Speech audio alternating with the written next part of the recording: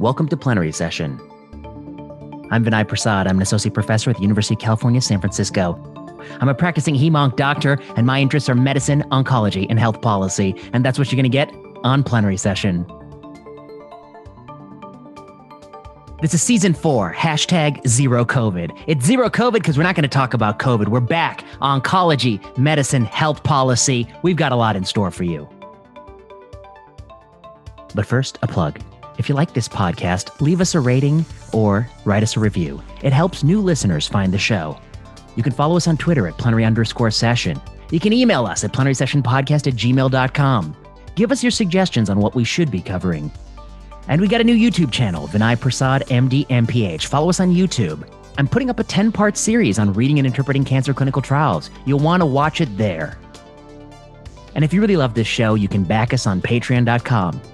Patreon backers get access to slides for lectures I give on Plenary Session.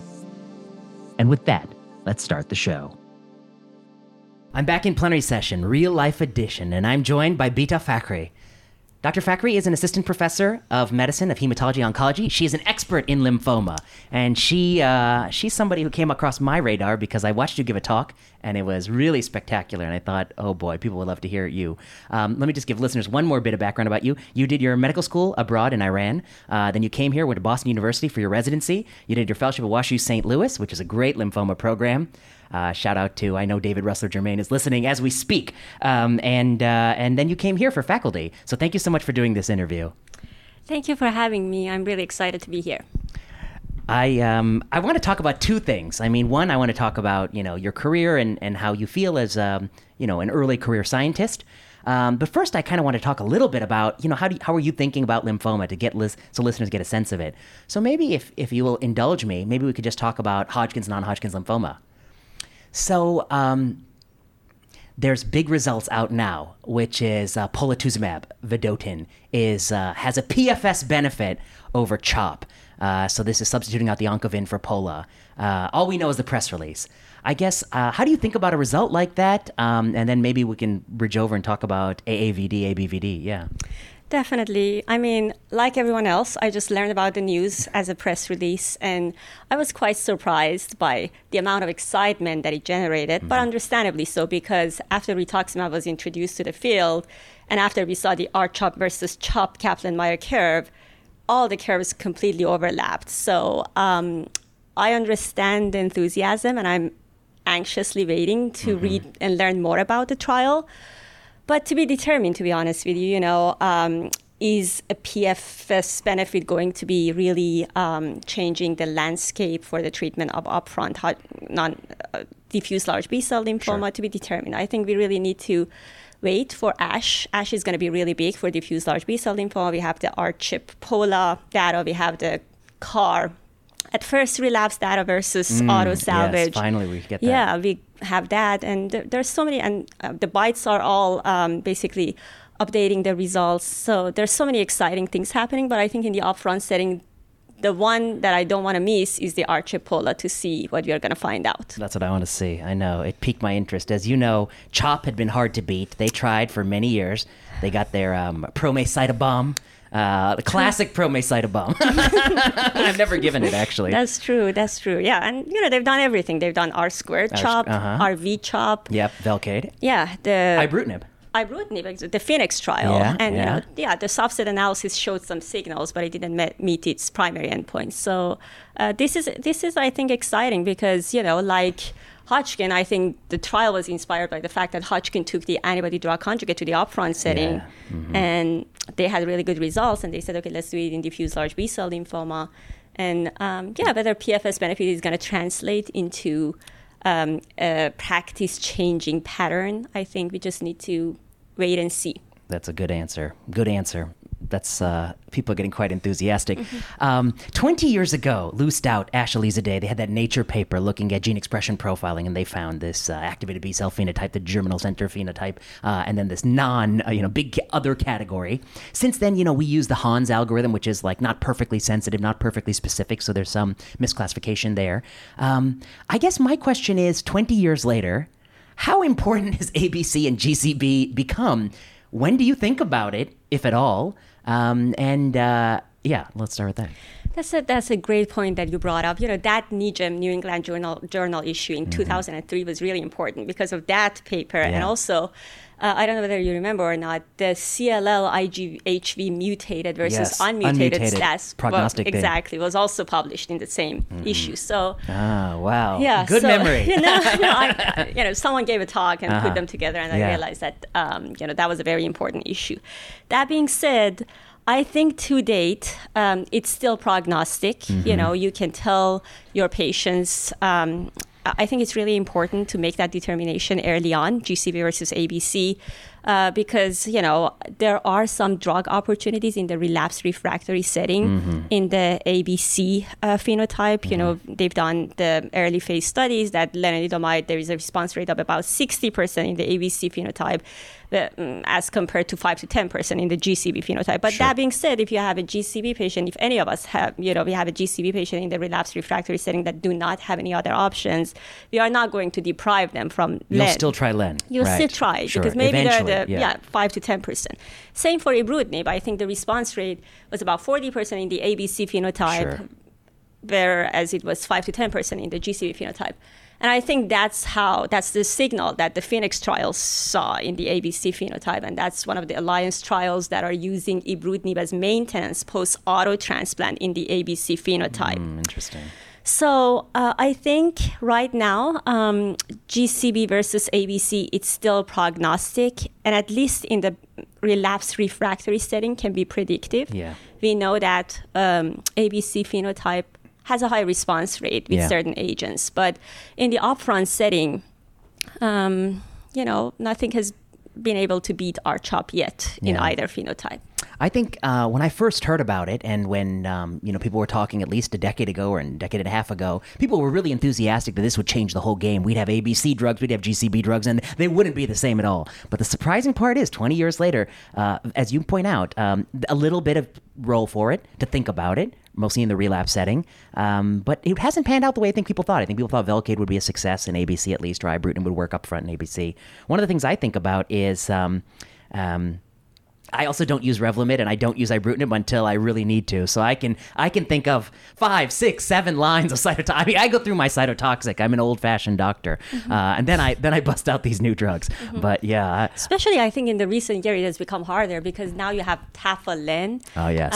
Now you have basically BR-POLA for transplant-ineligible patient population. Loncastuximab got approval. Yes. Selinexor got approval. So you have basically a growing armamentarium of treatment options for relapsed refractory patients who are not going to be going down the route of curative route. So it's becoming harder to really make a meaningful interpretation of GCB versus ABC in this setting. Yeah.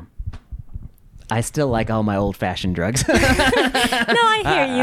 I like my Gemox. I so hear you, and I'm open to trying new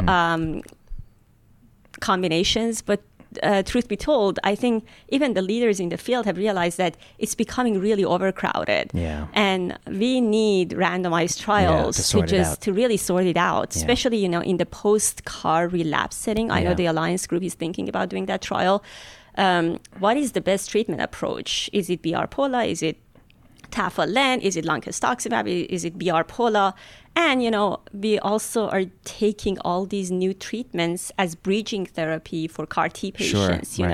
We know that those patients have deemed to be chemorefractory. Right. So no matter how hard you hit them with chemo, they're not going to respond. So now we are using more and more radiation, especially for bulky sites, to just hold them up until the CAR T product becomes available and they can go on. And, a lot of these people, you don't want to beat them too hard before going into CAR T. Sure. So you really try to give them a little bit of, lenalidomide. Exactly. Right. Yeah. Yeah, something light, so light, they're not. Yeah, exactly. Yeah, before they go into their lymphodepletion. Yeah, I think it's going to be super interesting, Ash, because we're looking at like current standard of care. I think R-CHOP, you cure 60, 65, 70% depending, and then auto in CR1 if you can get them there with typically a salvage regimen, and then CAR T is like the third thing I think about in the very fit person. But we may leave ASH. We may leave ASH. People enthusiastic about POLA up front and then CAR T second. I'd be very curious in this randomized trial of CAR T versus auto how they included the patients and what do they do with primary refractory disease and, those sorts of things. And whether or not people who got auto were able to get CAR T later and have their OS restored. Absolutely. And I think I really hope we also see some pharmacoeconomic analysis, because we have the luxury of having access to these boutique therapies in the States. But, you'll be surprised that in some developed countries, Canada or Europe, they're hopelessly behind, in terms of access to CAR T. And, even here, we did an analysis of what was the demographic of patient population getting on standard of care CAR T therapy. And our patient population was unfortunately extremely privileged. Sure.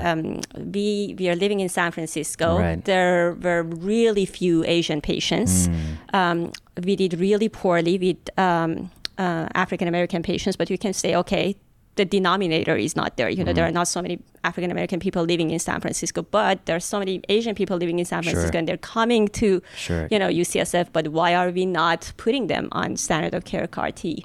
And then you get to the insurance barrier and the basically prolonged approval that will take away the opportunity for a lot of these patients to get to CAR T in a timely fashion. I think that the original sin of CAR T was that we marketed it as a drug product rather than a cellular product. For years we've been doing stem cell transplant. You can do, CD56 enriched cell, CD34 enriched cell. You can do whatever you want with a stem cell product and try all sorts of different things. And CAR T, is really kind of flexible.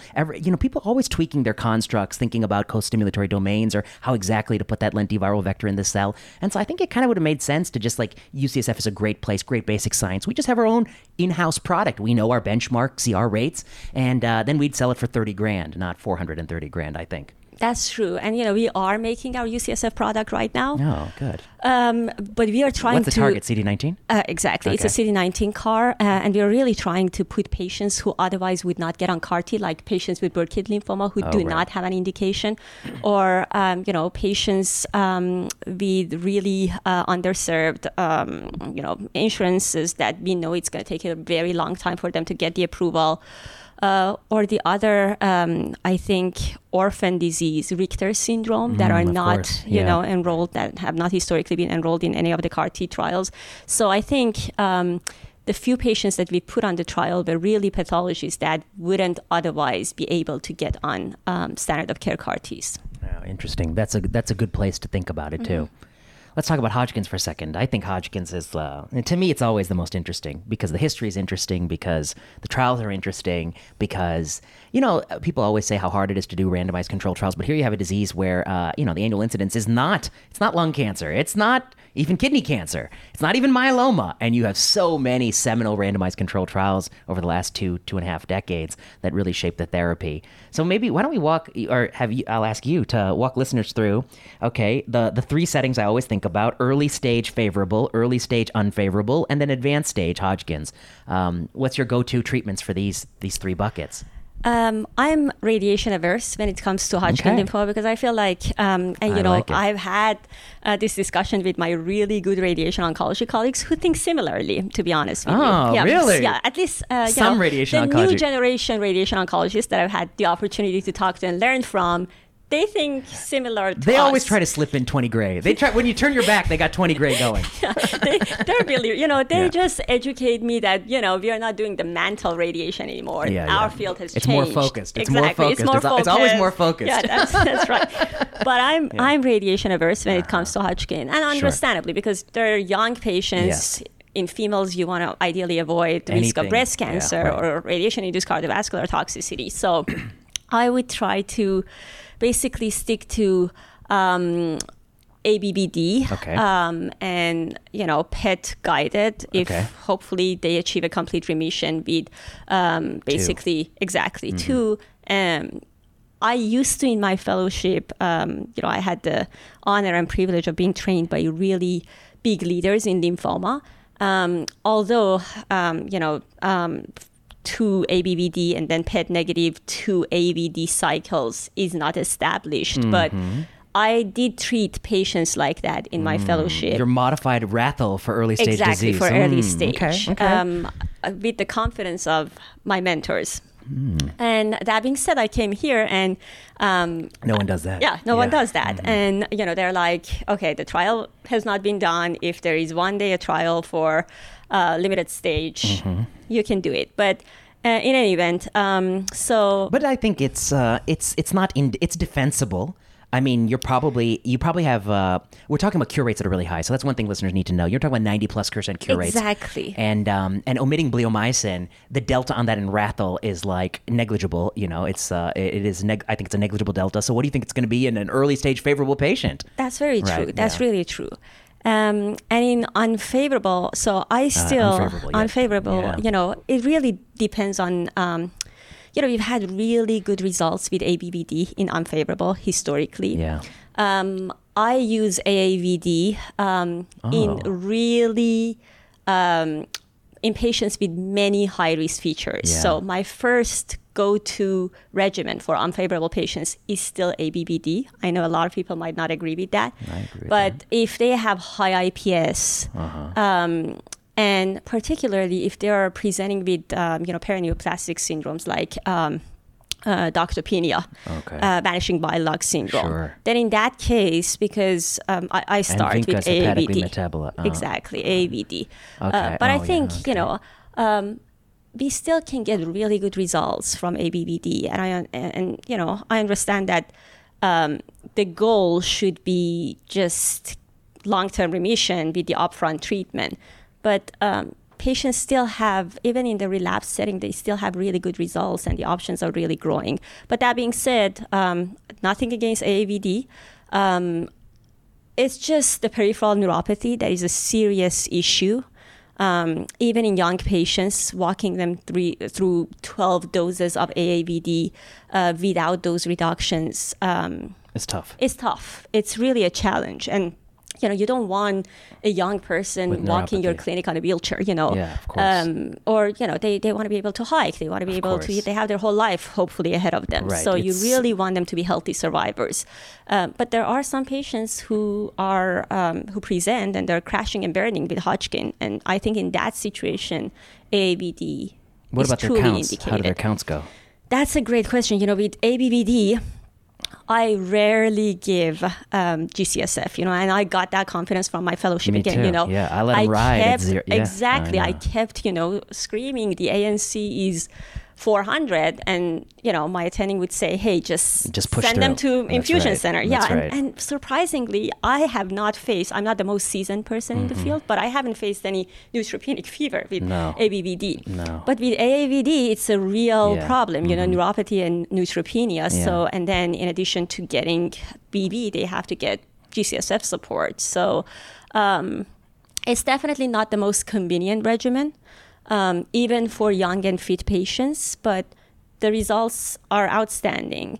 But I'm still a believer in ABVD.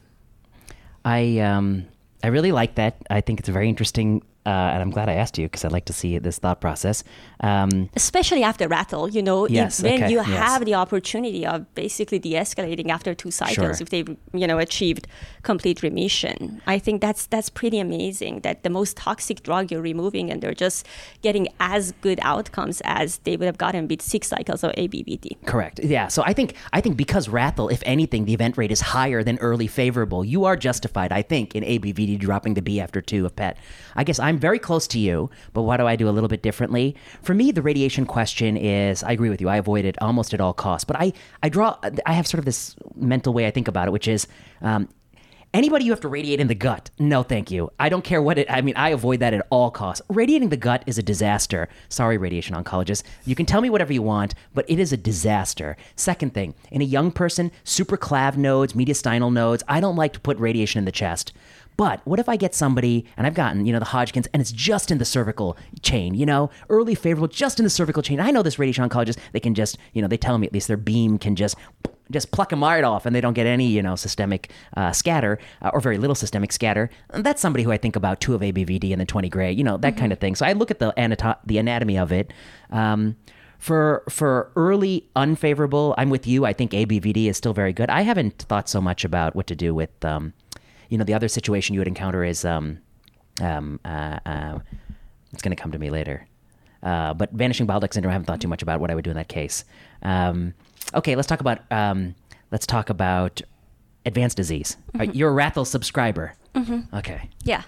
Again, advanced disease, I don't have anything against AAVD, but when you look at the forest plot, I think it should be truly indicated in high-risk patients, and in that case, there are some patients that they have really high IPS.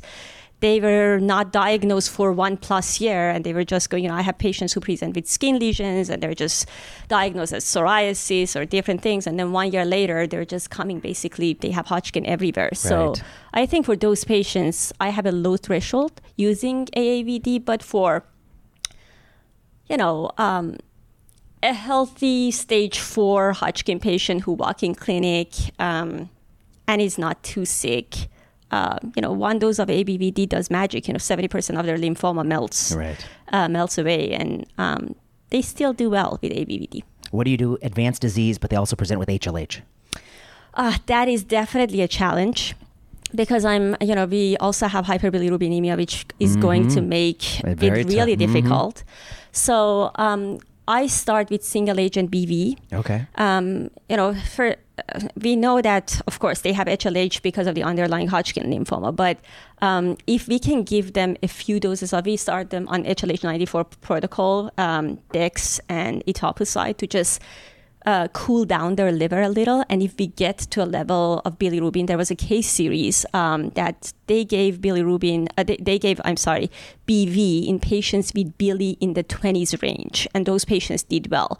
So I basically borrow from the elderly Hodgkin trial, the phase 2 by Andrew Evans, that they gave sequential BV AVD. Sure. With the difference that I start with BV, and BV is a magic drug, to hopefully bring down their bili a little. And then after that, give them AAVD, not AVD alone, give them AAVD. And, in a lot of these situations, when I start, I still dose reduce BV to 1.2. Okay. Because a lot of those patients, they have really high bilirubins to begin with. Yeah. So a little conservative. And I don't do it, but what I've seen some people do, they give a cyclophosphamide cooling regimen. Sure. They give really high doses of cyclophosphamide. Yes. I spent some time at Hopkins, and they love okay. So things. You've seen that approach.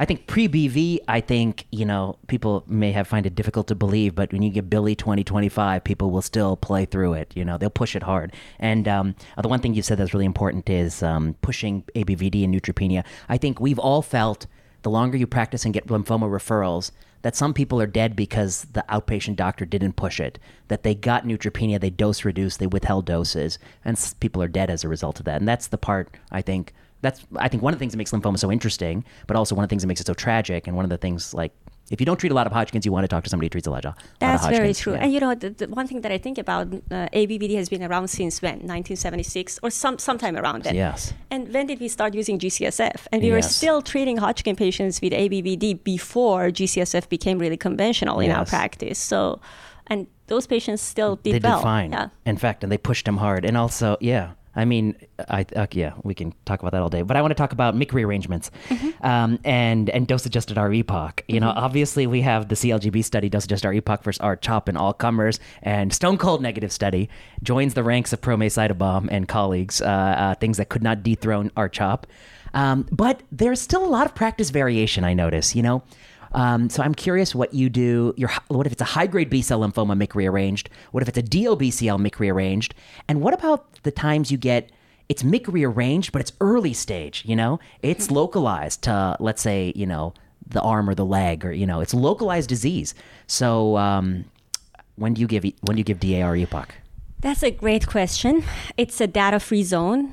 My favorite place to live. Yeah, but an opinion-rich zone. Opinion-rich. So, expert-rich data-free. Yeah, exactly. And I know a lot of people have really strong feelings about this topic. I will start with your last question with limited stage. Okay, yes. So I stick to the SWOG trial, which did PET-adapted R-CHOP therapy. So because that study, I don't have it off the top of my head, but they also included, there was a percentage of double hit patients, MYC, BCL2, BCL6 gene rearranged patients. And so I do truly limited stage, I do R-CHOP 3. If they're in complete remission, I do one more cycle of R-CHOP. I see. This is JCO paper. This is JCO Okay, paper. yeah, Exactly. Okay, exactly. Yeah. Go on. That being said, Okay. I'm with you on this. They have to be really, not too many risky features. Yes.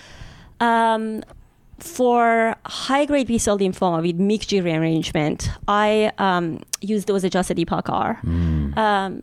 Because, we know that those patients do not do well with R-CHOP. That being said, a lot of retrospective studies, they've looked at R-CHOP and more intense chemotherapy, right. R-CODAX M-IVAC, they looked at hyper-CVAD, they looked at those adjusted EPOCH, although the intense chemotherapy resulted in improved PFS, that did not translate into overall survival benefit.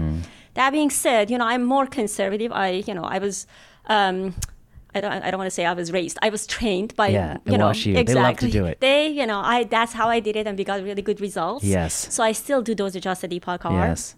And in the high-grade B-cell lymphoma with MYC, BCL2, and or BCL6 gene rearrangement, or our double hit, let's say, I use dose-adjusted EPOCH-R. I know that the CALGB 50303 was not powered to answer the question for the double hit lymphoma. Yes. And I really wish one day we can run this study. Just randomized double hits. Just double hit. I know. I think do you can. Not, make it crowded with double expressors. Sure. Just answer the double hit question. But I am, I tend to practice on the conservative side. But if I get referrals from outside and the outside provider has recommended 6 cycles of R-CHOP, I just have a very honest and frank conversation with the patient that, there is no grade 1 evidence to support one way or the other. Right. This is what I've been doing historically. This is how I've been trained. And I'm really waiting for the day that the field answers this question. And hopefully that day is not going to be too far. Right. Okay. You're an optimist on that. I think what you do is very reasonable. And I think a lot of people do some things. Everyone's on the spectrum of where you fall on this issue. I think it is possible to do a study on double hit. After all, they've done so many retrospective studies on double hit. Surely they know how to find them. That's very true. And, the Alliance group was doing the dose-adjusted EPOCH-R plus venetoclax versus dose-adjusted EPOCH for double hits. They could have had a chop on. They had the patient population. So I wish they had used that patient population to answer this question, rather than just adding another agent. Because, there is difference between dose adjusted. Young patients, we know that up until cycle 4 or 5, we can still dose escalate them by 20%. Right. And I think the fact that this is a cooperative group study, I don't know, my view on cooperative group studies is I think people feel as if they are 100% independent of the sponsor. They are not. You cannot do cooperative group studies. It's harder to do of older off-brand drugs. It's easier when you get the company to donate the venetoclax and support you because they may support you on the next study or the next study. This is a tough place to be. If we really want cooperative group studies to answer scientific questions where there's no money involved, like R-CHOP EPOCH is both, there's no corporate sponsor that's making a lot of money off that. You just need some better funding mechanism. I have to think more about that. But I think it's a good point. I mean, that we were able to accrue these patients. But let me ask you this. The one thing I think that complicates it is you can do our EPOCH outpatient here. Yeah. Okay. So, the VA, we do it inpatient. Right. Yeah. And so I think that's also a factor, right? So definitely. If you got somebody living far away and you start telling them things like, look, we got to bring you here every 21 days. You're going to be here for 4 plus 5 days. Inconvenience. And you got to drive here and stay here. All for a treatment where I can't with certainty tell you this is superior to the alternative. And I can also tell you that in a few moments in time in history, we had really smart people like Dan Longo and Rick Fisher, and they thought for sure Pro-Macedoban was better. They were wrong. And then they thought for sure, EPOCH was better. The NCI group, I know they did, and they thought it was wrong. And they're disappointed by the CLGB study. So I think, in lymphoma, we have been burned before, and not that long ago, where we believe more drugs, different drugs, higher doses, dose escalation is better. So we'll see. I think it's an important question. I know there are people on the other end of the spectrum, like Aaron Goodman, who sometimes, maybe he's listening to this episode, I think he avoids it at all costs. I think he only does it. I don't know. I'll have to bring him on and see when he does it. Yeah. I But just he's want to mostly bring art- up yeah. two really Yeah, go on. quick things. So I had a homeless patient in San Francisco with double hit lymphoma who got R-CHOP and did Right. well because I had to find a shelter for this gentleman Yes. to stay. So convenience is a huge factor, Yeah. and not everybody has the luxury of living 10 minutes from a center, a treating center, to come in every day and change their pump and all those things. So I agree that convenience is a huge factor. And, I personally hope that we stop doing retrospective, multi-center studies comparing dose-adjusted EPOCH-R versus R-CHOP in double hit, because this is not a question that can be answered even in the most sophisticated Correct. I retrospective agree. fashion. It's just going to get you a good abstract and a good poster, but this And a good question, blood paper. exactly. Yeah, but at the end of the day, we'll sit here and we'll say, "Oh, we need RCTs to answer this question." And I just want to unpack like why that's such a true point, and why is that true? I mean, I think that there are many types of things that you can handle in a retrospective study. You can work on getting time zero right and immortal time bias. You can work on that with landmark analyses. You can work on confounding, but there's one type of confounding that's really a pain to fix, and that's confounding by indication, or confounding by the doctor's choice. And we all know when you're at a place like this, there are people, as you say, you're going to give CHOP to, and there are people you're going to give EPOCH to. And all the factors, you're going to look at them, and if they look like they can take EPOCH and come for EPOCH and make it to EPOCH appointments, and they have good social support, and they have 3 family members in the room with clipboards writing down everything you say, and they're massaging their feet while their visit is going on, and like, wow, look at this person, look how well connected they are, they can get the EPOCH for sure. And then you get the next person, and they come in, and they're, there's a sheriff standing outside the door with cuffs, and they're wearing a yellow jumpsuit. I've had a patient like that. That's a patient I'm like, okay, well, maybe we'll do CHOP.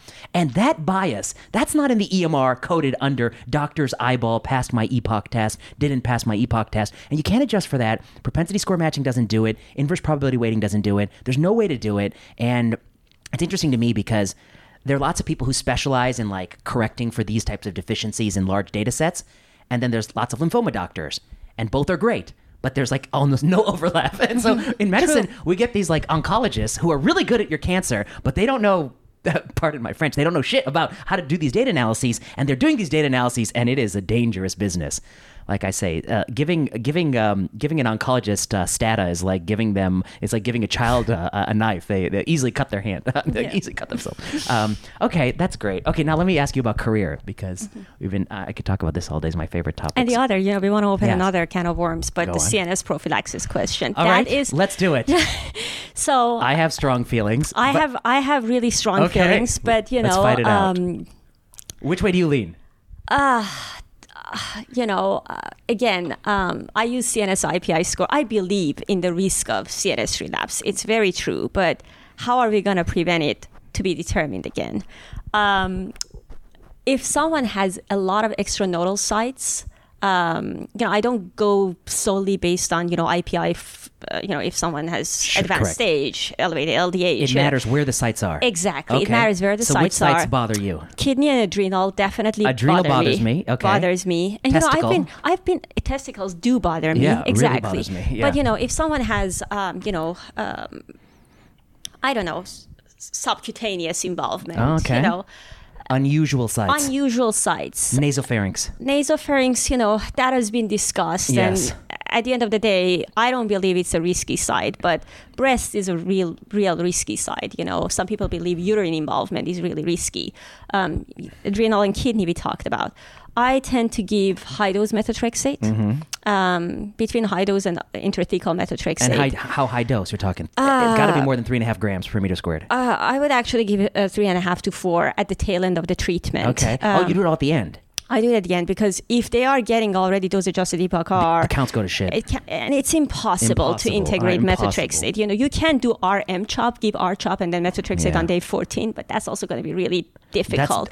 That crushes people's counts. Yeah, and to be honest with you, again, you are putting a patient through something without having cleared data. Yeah. So I tend to do But how many cycles do you give at the end? 2 to 3. Okay. 2 to 3. And you do 3.5 to 4. 3.5 to 4. Less than 3.5, exactly. I think you might as well not do it at all. Not do it because Okay. you're So, yeah, basically we're not wasting your doing time. much. Exactly. Yeah, okay. And I know people in my practice who are religiously abiding by CNS IPI score, and they're Yeah. giving 4 to 6 IT methotrexate with each cycle. What do you think about IT methotrexate? I am not. I honestly don't think IT methotrexate does much for It prevention. treats the lumbar back.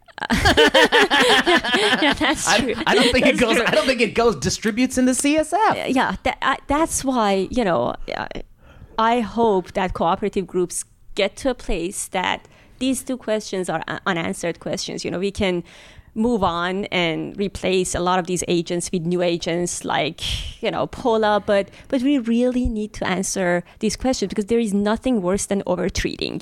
Especially the patients begging not to get the IT. And they hate it. Nobody likes it. Nobody, of course not. They're going to be traumatized.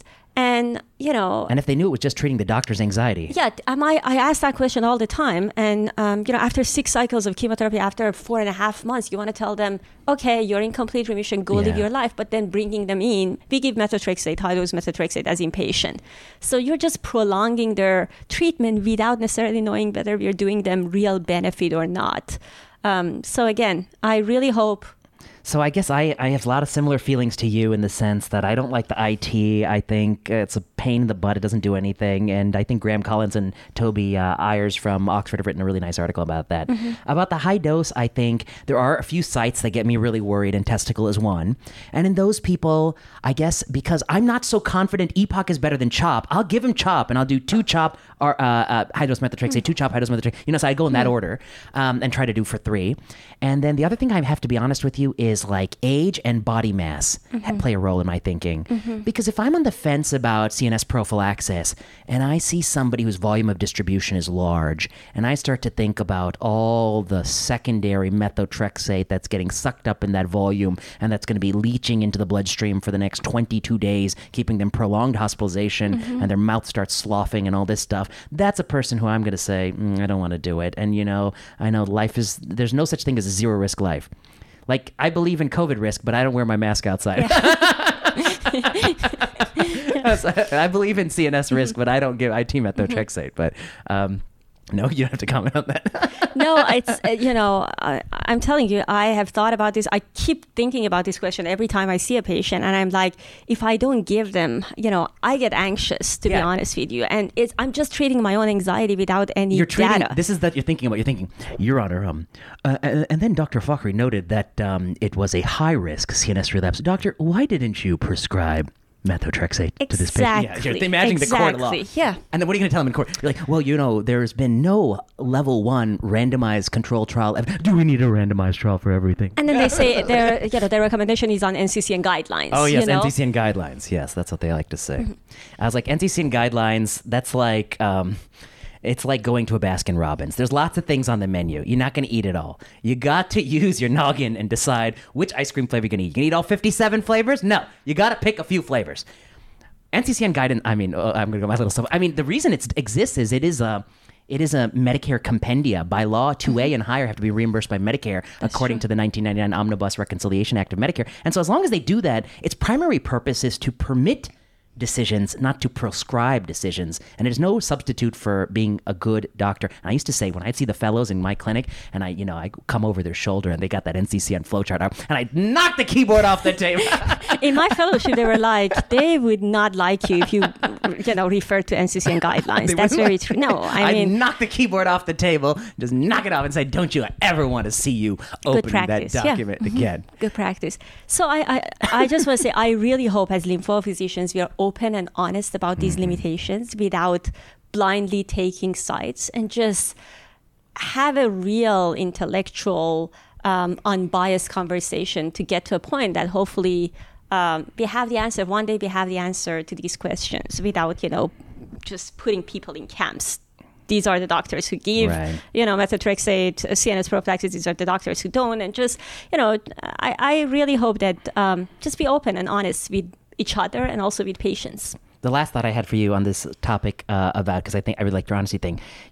Anything that's tethered to vedotin, I think people act as if like Look how targeted it is. It's so targeted. It just smells that target, binds, drops that vedotin, boom, and then runs away. Well, you know what happens? The vedotin is cleaved, and vedotin is a potent cellular poison, so that cell goes pop. And the moment that cell goes pop, the vedotin is in your bloodstream, and the vedotin goes where vedotin goes, which is a lot of places you don't want it to go. So these targeted drugs, yeah, they're targeted first pass kill drugs. They're not targeted second pass, and that's why neuropathy is a pain in the butt. That's why, with belantamab mafodotin, the mafodotin moiety, it loves the eye. It loves just chews up the eyes, just eats them up. And somebody said, like, the only thing good about it is the drug stops working before you go blind. I was like, I don't think that's a good thing, but that's the new branding model. I mean, so we have to be careful about these antibody drug conjugates. I think the payload goes wherever it wants. True, very true. And the way we describe these things, it's like sci-fi. Every time I'm describing any of these agents to my patients, I'm just fascinated. There is this CD19 targeted antibody attached to this chemotoxic agent, and they really, think, okay, the only place in their body, as you said, that is going to see this chemotoxic agent is the cancer cell. But that's not the reality. That's not the reality. So, yes, it is targeted compared to mustard. But, yes, right. Everything comes with a price. Yeah, I think to some degree, patients and even doctors suffer from a cognitive bias of the seduction of mechanistic science. And mechanistic science is great. It's how you come up with hypotheses, but what matters is the clinical trial results. And so, you have all the mechanisms in the world, wouldn't be able to tell you that when you provide IPI and venmorafenib, you can get hepatotoxicity. There's no mechanism that they didn't see that coming. So mechanistic science, I think, is incomplete, but these companies in our field, the videos they make, my God, they're such good videos. By the way, if you work for one of these companies, you make one of these great videos, come help me on my YouTube channel. I want to I'm going to make my own video. Okay. But yeah, the videos make us think about how sexy it is. And I don't know, I was just thinking the other day, like when I think about etoposide, what like if I'm on a psychiatrist's couch and somebody says etoposide, what do you think? I'm like, oh, old and dirty and cytotoxic. And when I think here, ibrutinib, I think, oh, targeted, cool. Yeah, nice, shiny. But then the moment ibrutinib comes off patent, and I think in 2027 or whatever, then I'll be like, ibrutinib, dirty and old, and acalabrutinib or zanubrutinib. Anyway, so I wanted to ask you about your career. Okay. And then we can talk about these rare things. So, you're an academic lymphoma doctor, and you define yourself, I guess, when you started on faculty here, what did you hope in terms of like the directions you would push the field? And now that you've been on the faculty for 3+ years, how do you feel about it? That's a great question. So, yeah, I graduated fellowship, and I really had the opportunity to be trained by some of the best lymphoma doctors. Shout out to Dr. Nancy Bartlett, that I learned a lot from, just by watching her, how she does things and how she talks to patients. She had a huge impact on me. And, I also trained by Dr. Call, and I just fell in love with lymphoma. That being said, I did a lot of myeloma training in my fellowship. And when I came here, I basically joined the lymphoid malignancies group, which is a very politically correct way to say, lymphoma and myeloma. And I love the myeloma group at UCSF. They're just some of the most amazing people that I've ever, ran into. And I saw a good number of myeloma patients in the beginning of my career when I joined UCSF. But then, my heart, your heart wants what it wants. I really wanted to see lymphoma, and I approached the lymphoma group. And at that time, the patient population, there was this thinking that the patient population is not enough to have a new doctor. But 3 years later, the lymphoma referrals are the highest compared to leukemia and myeloma at UCSF. So, Agent Orange. No, who knows?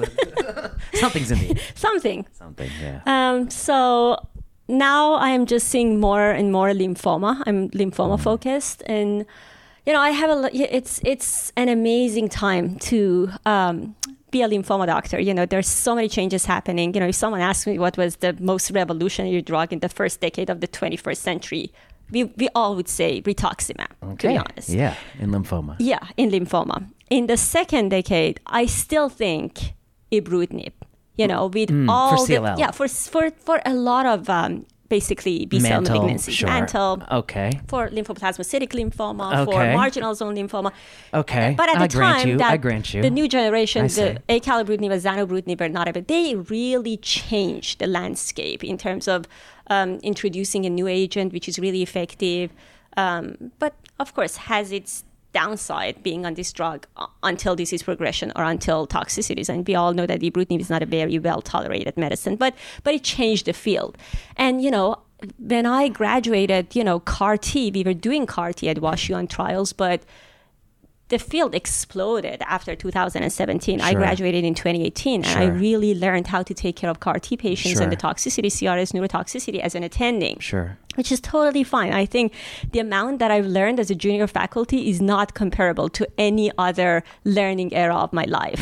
Of course. Because, it's sink or swim. You are on your own. You have to figure it out. And, here at UCSF, everybody is just so approachable without any judgments. So I never felt uncomfortable, calling any of my colleagues in the middle of night and telling them, because you know that you're trying to do the right thing for the patient. And the reason I think you learn more, I always tell people that, somebody tells me that, when they graduate from medical school, they call them doctor. I said, get the hell, get out of here. You're not a doctor. You're in the middle. You're in medical school. They call you doctor. Yeah, right. Get out of here, child. You don't know what it means to be a doctor. And then they, you feel like residency you learned. You feel like fellowship you learned. Yeah, but you're not a doctor, I think. And you may not like this either until you're 5 years out of faculty. I completely agree. Because the thing that nobody tells you is the decision is your decision. And sometimes you can ask your colleagues, but sometimes the colleague's not there. And when that moral weight weighs on your shoulder, you read like you've never read before. I'm reading at the middle of the night. I'm reading. Mm-hmm. And I'm thinking. And I think that's when you're a doctor.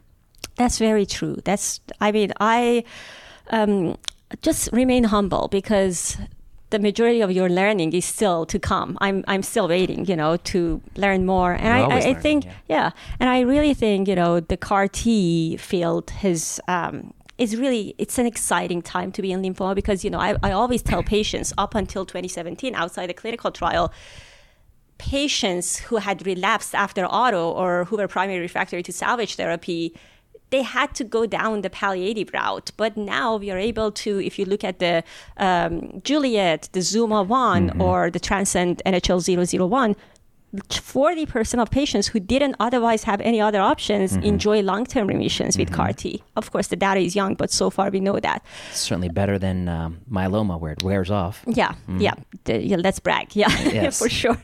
And now we are seeing some movement in upfront treatment for DLBCL to be determined. I don't want to get overexcited, but I am excited to see between CAR T and auto how those trials are going to pan out. I'm very curious. And, it's good to have so many treatment combinations for relapse refractory setting, but I hope we don't get to where the myeloma field is, that there's so many triplets that it's, at the end of the day, physician's choice. I really hope we get to do some randomized control trials to see, okay, Tafa-Len, loncastuximab, BR-POLA, what are the toxicities? What's the PFS? We are talking about relapse refractory settings. So I think PFS is a reasonable, or time to next treatment is a reasonable endpoint.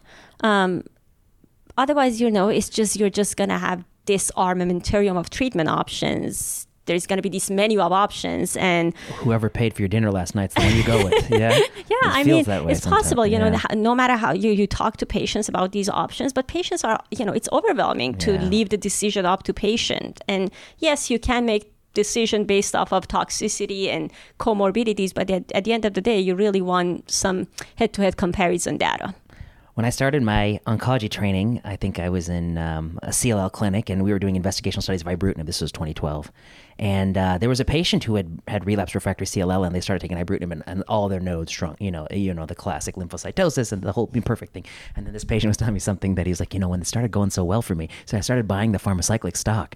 I kept buying the stocks. Smart. And taking the, Yeah, for sure. My first thought was, I was like, is this insider trading? But then I was like, I don't know. I don't think it is, because he just knows his own body. And I was like, and I was like, well, he is literally putting all his eggs in one basket, both his physical well-being and the stock. And then, as you know, what happened to that stock? I don't know what happened to that. I don't know what happened to this patient, but I know that what happened to that stock. And good for him. I wish him well. And then the next thing I noticed is around this time, this Jim Kokendorfer was at the NIH, and he's working with Rosenberg, and he was literally by himself all the time. I saw Jim walking around, and he was always like going to the liquid nitrogen tank and doing something. And I was like, "Who's this guy?" And they're like, "Oh, he's just this fellow came from MD Anderson." I was like, "What's he working on?" They're like, "CAR T," and I was like, "CAR T." I was like, "Immunotherapy."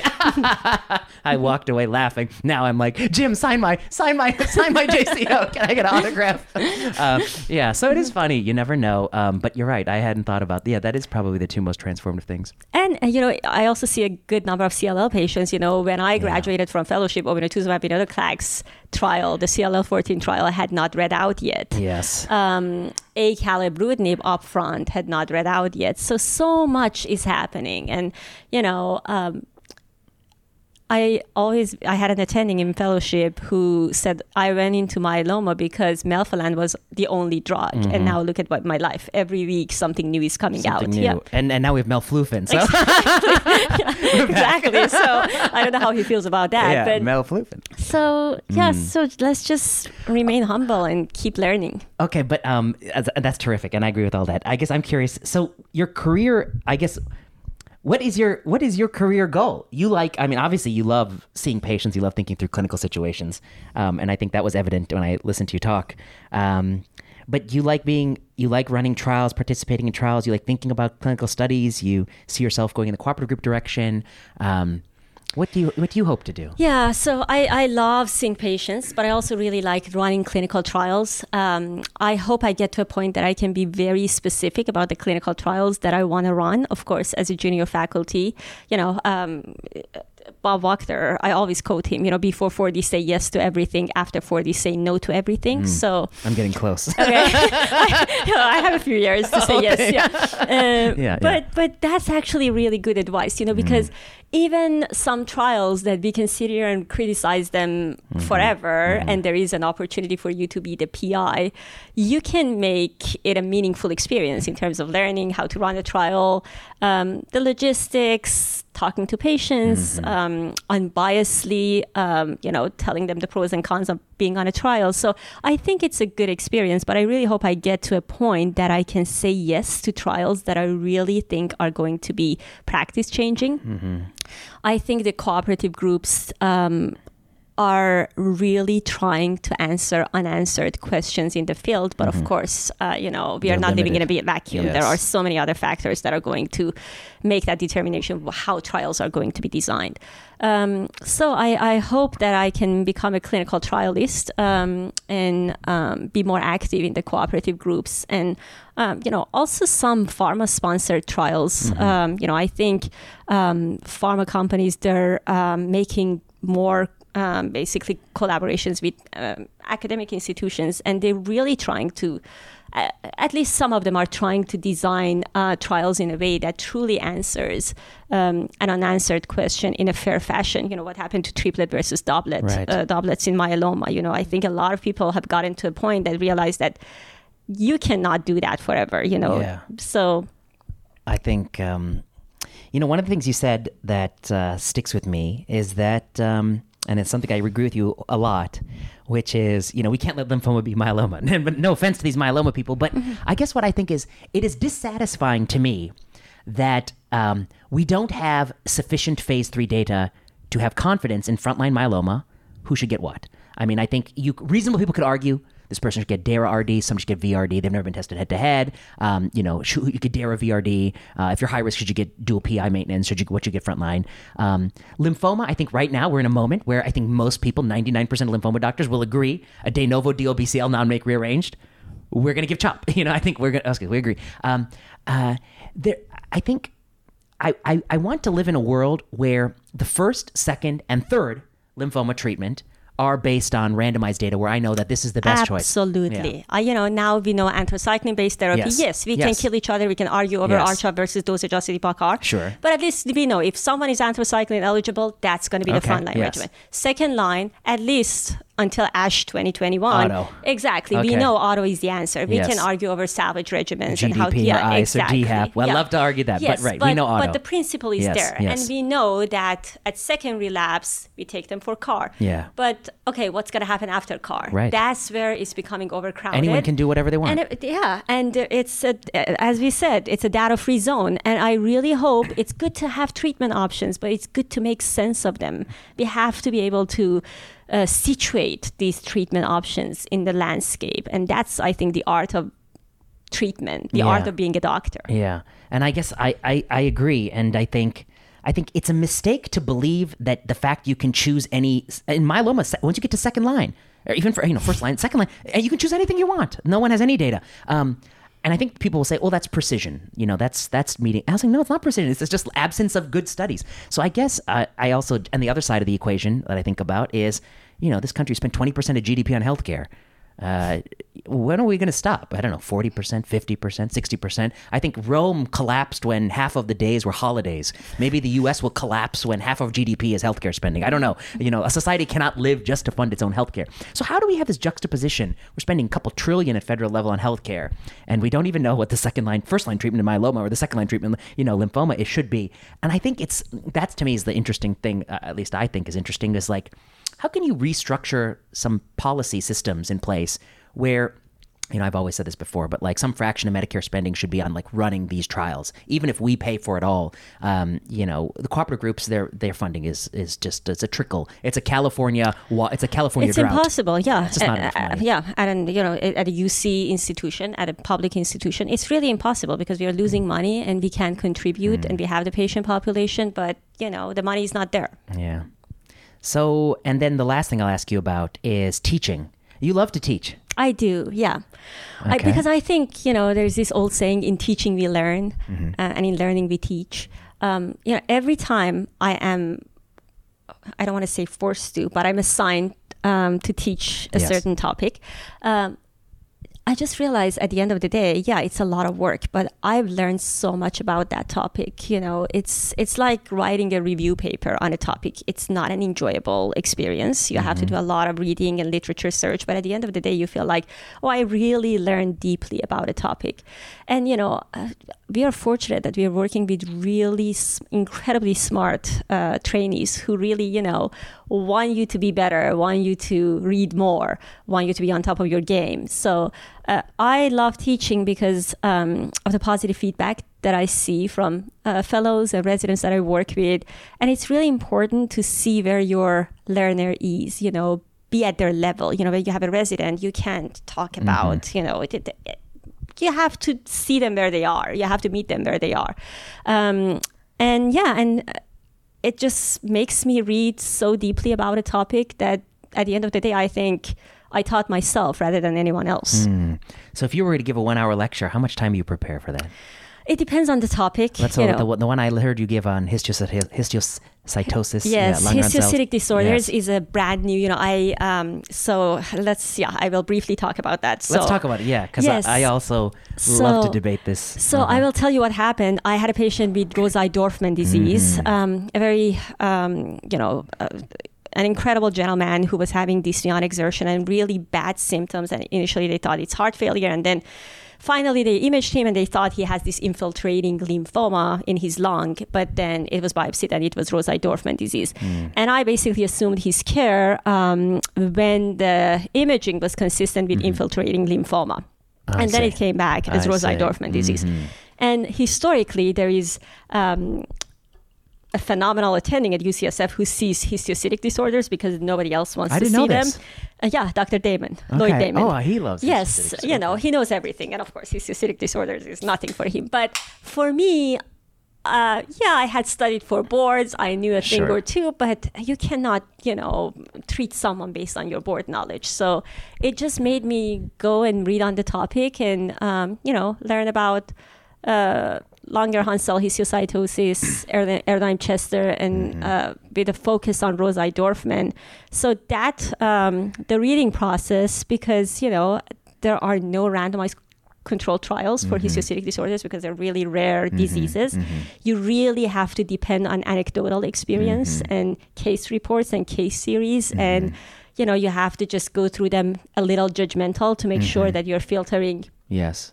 appropriately. Critically. Exactly. And you rely on principles of oncology, like how do they feel? How are they looking? What's the tumor growth rate? Those sorts of Very things. true. There is this principle that the treatment should not be more toxic than the disease. Yeah. The fact that someone has a histiocytic disorder does not readily mean that they need to be treated. So for that, I would say for that talk, it took me about 1 week to prepare because, I had to send emails to Histiocyte Society to answer some of my questions because, the experts are,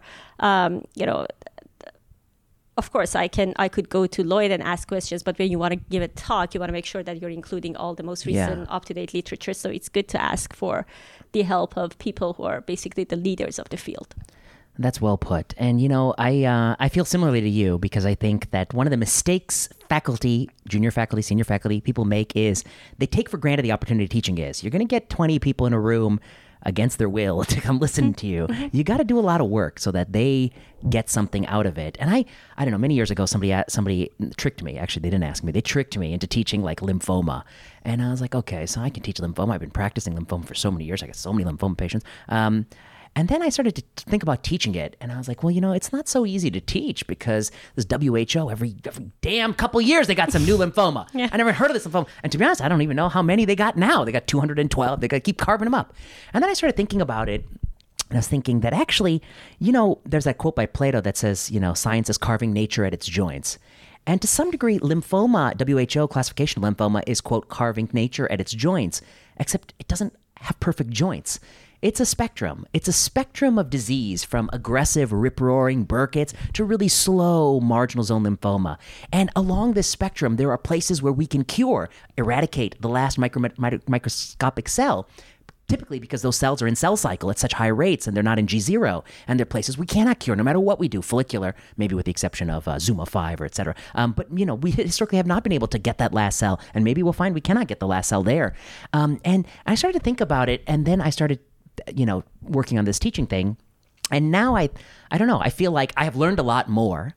I feel like lymphoma means something different to me than it meant before. It is not DLBCL in this, it's a spectrum, and we're just arbitrarily carving it in certain places based on histopathology and genetics. It's imperfect. We're going to carve it better in the future. Maybe someday we will get to this platonic ideal of the joints. But in the meantime, there's some general principles. Indolent lymphomas, you can follow Guelph criteria. You don't have to treat right away. Why? Because you're probably not going to cure them anyway. So what good are you doing them by treating them? And also we've got some randomized data that it didn't improve outcomes. But these aggressive lymphomas, every once in a while you get the Hodgkin's lymphoma patient, all the disease was fully excised. That's a challenge, huh? That's true. That's very true. What do you do with that? Hodgkin's lymphoma patient, young, healthy, all the disease is out. Pet them, they're totally negative. But they did have classical Hodgkin's in 4 nodes in the arm. This is a very tough place to be. Yeah. I treat them. But you can also, radiate them based on exactly as you said, where the anatomical site was. But that's a very challenging place to be honest. I treat them too. And I think the reason you treat them is because you don't want to miss the chance of cure. But yet the same patient, follicular lymphoma or nodular lymphocyte predominant Hodgkin's, that you're not going to cure him, you watch that patient, right? Absolutely. Exactly. Yeah, absolutely. And I think that goes back to, I don't know, this is to your point about like teaching helps you learn. When you're forced to give a lecture, you kind of come up with like, why do we have this intuition? Why do we have these philosophies in lymphoma or myeloma? Or they all have their own unique world. And I guess the last thing I'd say is, to me, like one of the interesting things is, and you've bridged this too, you've done myeloma and lymphoma as a faculty member, and before that you've done everything.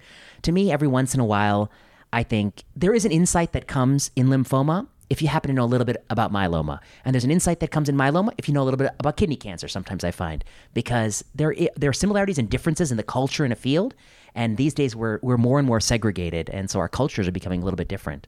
That's very true. And, as you said, a lot of these entities, Burkitt lymphoma, high-grade B-cell lymphoma, they're not solid entities. No, they're fluid. They're fluid, totally fluid. They flow. And you really, when I graduated from fellowship, I was like, okay, DLBCL, I know how to treat. But then you become a faculty. 3 years in, I've seen some cases that I had, and I saw a good number of lymphoma patients as a fellow, and I had never, I was like, where are simple DLBCL NOS patients? The first Hodgkin patient that I saw as a faculty was had paraneoplastic vanishing bile duct syndrome. And I'm like, I remember I sent an email to my mentor and I said, is this real? Is this a real entity? So I hadn't seen as a fellow. Right. I didn't know how to treat. So yeah, exactly as you said, these entities are not solid. They're all fluid and related. And I think our fields are also not, we are not practicing on an island. You know, we need each other to see what's happening in the other field, to learn and inspire and do trials based on their findings. Bita Fakhri, thank you so much for doing this interview. It's been super interesting. Love talking about lymphoma and loved hearing your thoughts on all these issues. Thank you for doing this. It was fun to be here. Thank you for having me.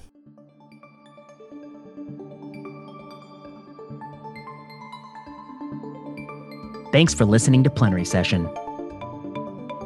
Plenary Session was produced by Kiana Klossner. Music by Ian Straley and Audrey Tran. Plenary Session is not medical advice. The views and opinions expressed on Plenary Session are those of whoever said it.